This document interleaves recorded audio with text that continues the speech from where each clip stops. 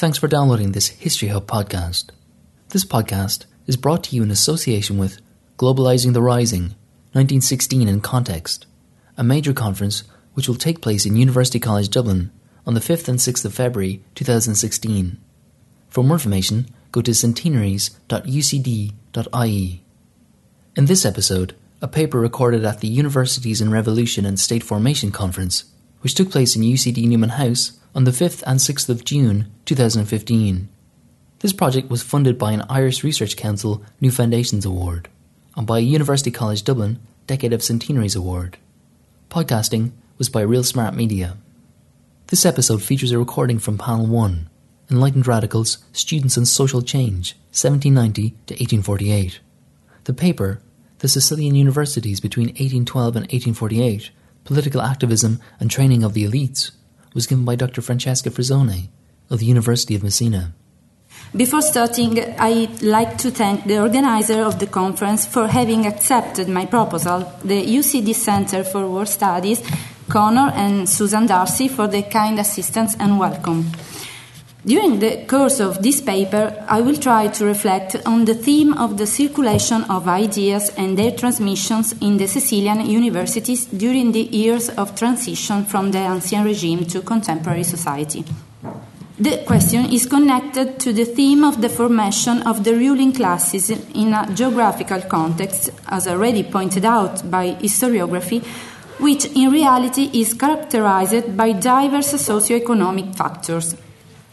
At the moment, for reasons of time, I will not enter into the details of the differences.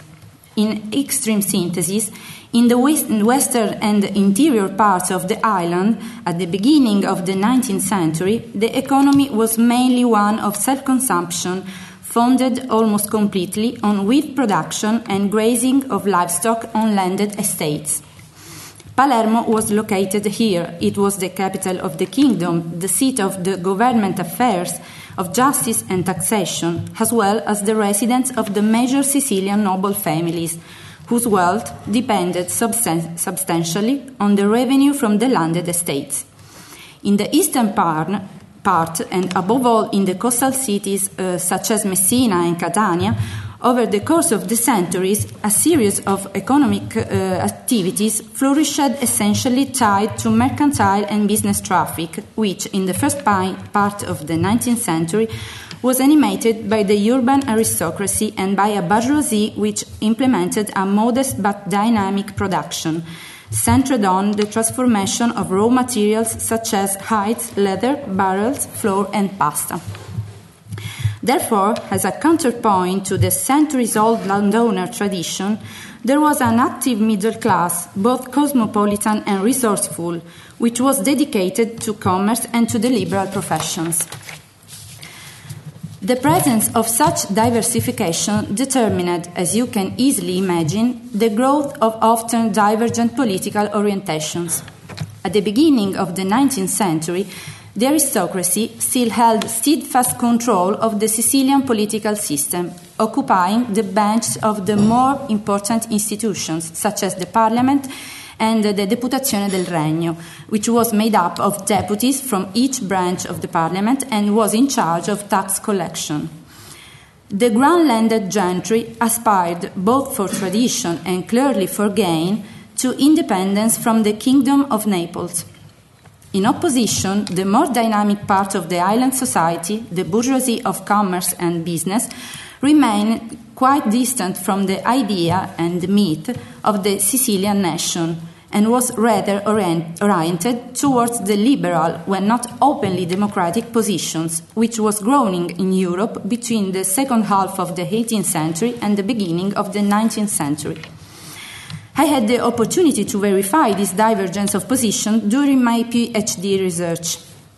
In the years between 1813 and 1815, this divergence translated into a political administrative dispute, which took place during the elections that were held on the basis of the very restricted suffrage for the House of Commons and the civic councils instituted by the Constitution in 1812.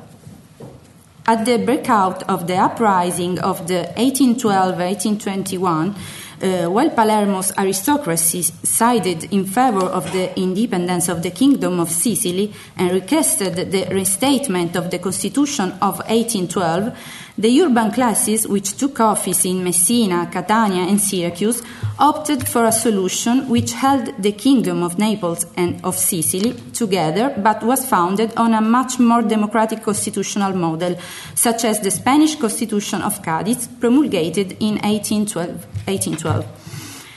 After the violent repression of uprisings of 1821, in the 2-year period between 1847 and 1848, the operational core of the Sicilian conspiracy managed to give life to a new constitutional experience. The General Parliament of Sicily was summoned once again. Revolutionary committees took office at the head of the Sicilian cities, and the theme of independence from Naples returned to animate the political debate.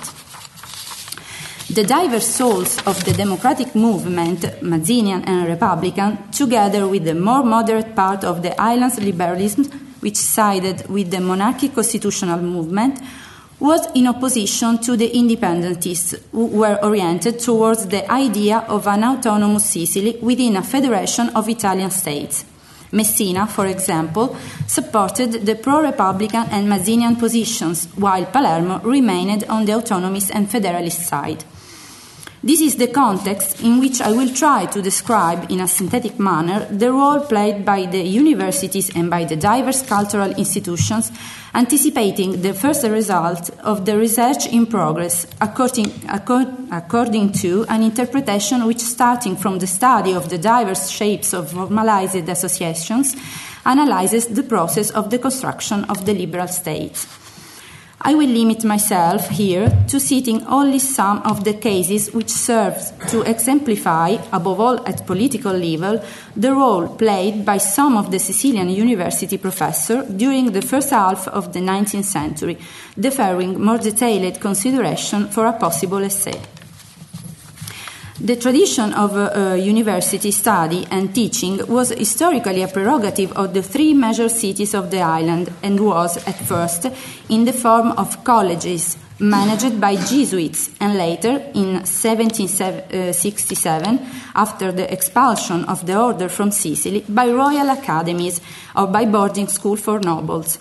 The royal academies sometimes had been the original core on which were reconstructed the university. While Catania maintained a studium generale since the 16th century, Palermo opened its college only in 1806, when the Royal Academy was upgraded into university by the king. Diverse was the case of Messina. Here, in the 16th century, Ignazio de Loyola founded the first Jesuitic university of Europe. During the centuries, the studium represented the most important political cultural reality in the city, to the point that, after the anti-Spanish revolt in 1674, the university was closed immediately, as the Senate and the many academies, in order to deprive the city, among other things, of one of the places where the elite cultivated their political and ideological autonomy. Side by side with the universities, a number of academies, private cabinets, and salons, French salons, spread widely on the island. Just think that between the 17th and 18th centuries, 122 academies arose, of which 39 were in Palermo, 16 in Messina, and 12 in Catania. The same scholars were part of it, in the role of active members or founders. Through this form of associations, the teachers had established a useful network with the Italian and European intellectual panorama, from which they took suggestions and ideas, kept them in step with the times. This is also exemplified by the precocious emergence on the island of Illuminism and Rationalism, or the subsequent diffusion of Jacobinism, spread by the presence of several Freemasons' lodges, which during the same years were profoundly renewed in their social composition and in their contents, opening up themselves to the bourgeoisie, to political themes, thus assuming a speculative dimension.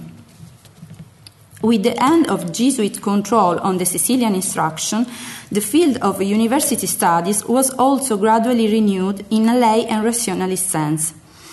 Trained by professors who were not at all strangers to these new scientific and cultural horizons, the ruling classes at the beginning of the 19th century were open to welcoming the new suggestion which arose in the aftermath of the French Revolution and immediately following the ideological and military dispute between France and England. During the years of the English occupation of Sicily, the more enlightened elements of the aristocracy of the island had been fascinated by the British institutional and cultural model. Anglomania had become a tendency with significant political repercussions, because Great Britain became the example of the much hoped-for reform of the Sicilian parliamentary institutions. In the island, in fact, studies and publications which spoke to the origins of the Sicilian institutions start to spring up. For example, we remind the experience of the Canon Rosario Gregorio, member of Accademia del Buon Gusto di Palermo and professor of the university. He reconstructed the historical fundamentals of the national autonomy of Sicily by analyzing its institutions and the peculiarity of its feudal law, that centuries-old set of prerogatives stored by the barons. The studies of Rosario Gregorio grew up in the part of the island dominated by the noble element and soon became a form of ideological prop to the oligarchic tendencies of the Sicilian aristocracy, which supported the conviction for independence. Other scholars also animated the scientific and cultural debate in Palermo from within the academies and private circles in the name of the most modern liberal ideals. All of those men had a primary role in the political events of the period between 1812 and 1848. Both members of parliament and Carbonari, these intellectuals became the spiritual and ideal guide of the revolutionary movement. Think over the case of the abbot Paolo Balsamo, scholar of economics and ideologue of the English Party, the group of nobles who gave body to the constitutional experience of 1812. Having studied in Great Britain, Paolo Balsamo, transposing the new liberals and reformers' impulses, especially in economic matters, and theorized the need for a speed overcoming of feudal ideas, gaining independence, but never sympathized with the French egalitarian principles, which in the meantime were spreading. He wrote the basis of the Constitution of 1812, was also a member of Parliament in the period between 1812 and 1815. At the same circle of intellectuals also belonged Ignazio Lidonni, teacher of logic, member of the House of Commons in charge of represent the university in 1814. On a more democratic side, we can find instead Domenico Scinà, teacher of the Accademia di Palermo, defined by one of his most famous pupils, the Democrat Michele Amari, an educator, revolutionary, and an atheist.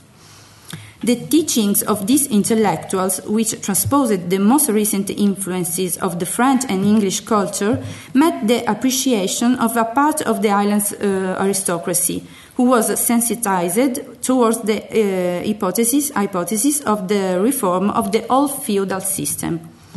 During the years of the Restoration, the university remained the center of the cultural and political life in Palermo, where the group of intellectuals who still referred to Lidonni, to Scinà and Michele Foderà, brother of the now Carbonaro and lawyer Filippo Foderà, operated in a climate of renewed sensitivity towards democratic ideals and socialist utopia. They became an active part of the conspiracy which in 1812 guided the anti-Bourbon uprising, which desired a return to the independence of the island and the restatement of the Chart of 1812, and again in 1848 when the second revolutionary attempt resulted in the summons of the General Parliament of Sicily.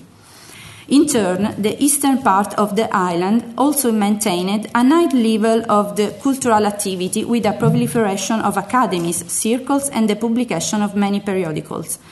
These activities were facilitated by frequent contacts with the more progressive climate of the Neapolitans and Calabresi, as well as the general European scientific and Freemasons panorama. Some institutions, such as the University of Catania, did not easily embrace the general climate of renewal. Starting from the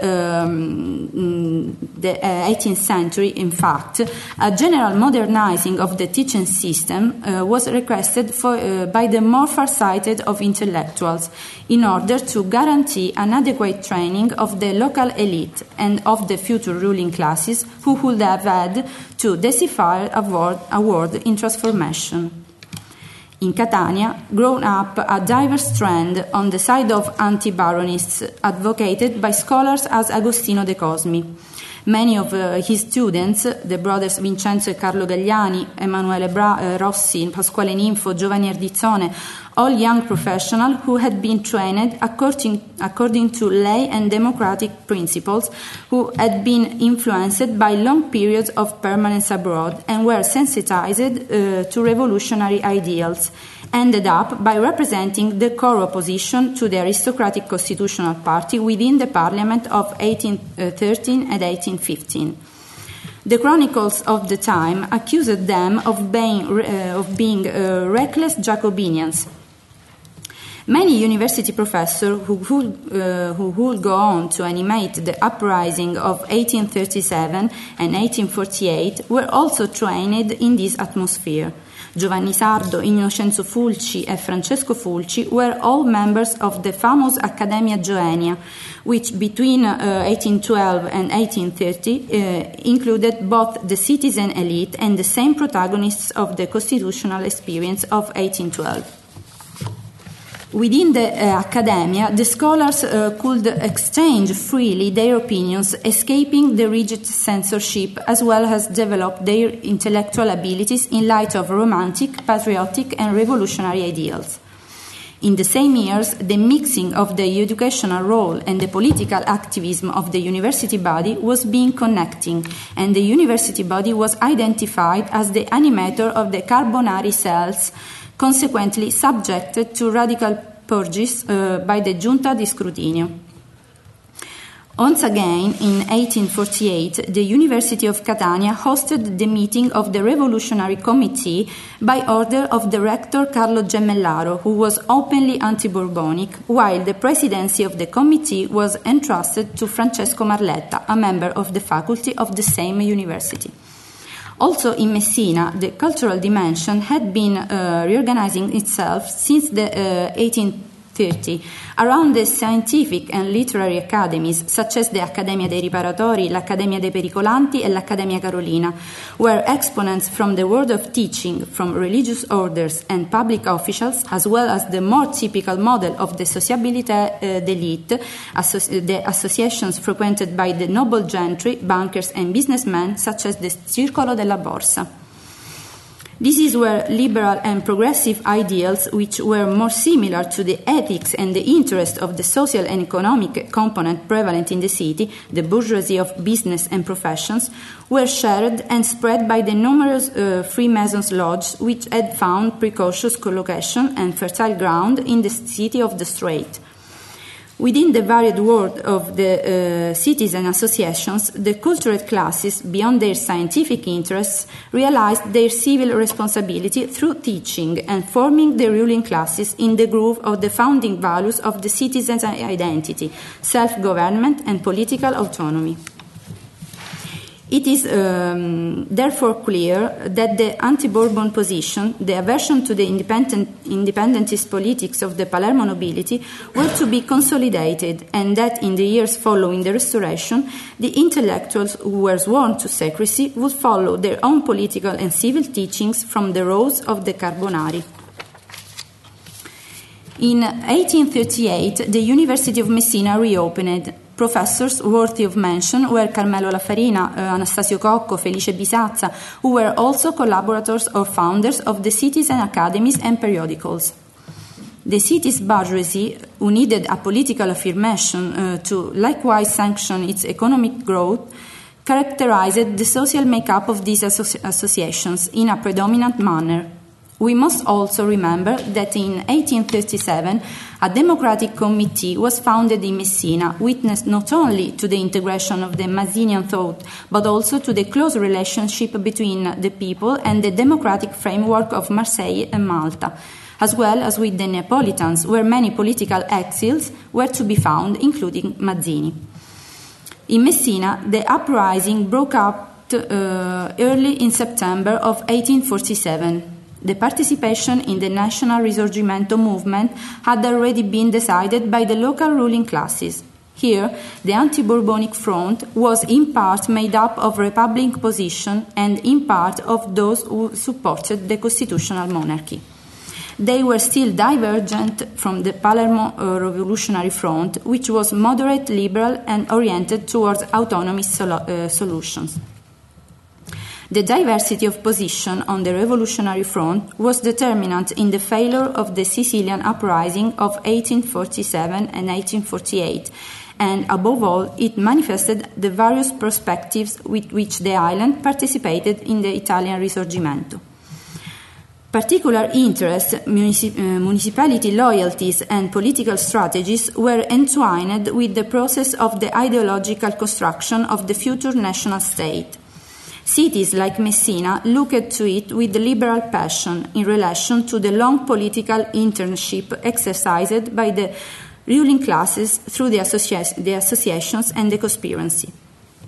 Different institutional outcomes were welcomed, either republican or monarchic constitutional, but never independentist. On the other hand, in Palermo, where the nobles prevailed, the ruling classes strongly influenced the slowdown of the transition process to the liberal state, orienting it towards a model centered on the autonomy of the Sicilian nation.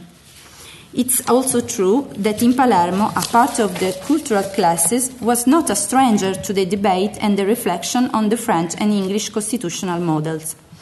In conclusion, the role of the university and of the diverse associations which spread culture during the delicate years of the transition from the ancient regime to contemporary society was very important, also in a context considered to be historically backwards as was the Sicilian one.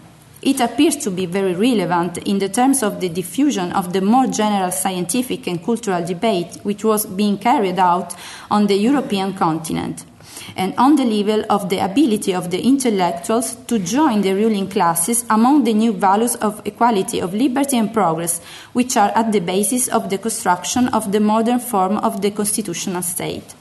And finally, as regards the public opinion or the formation of the first associations of interests, which in the second part of the 19th century in Italy, late with respect to the other European nations, would give life to a modern political parties. Thank you.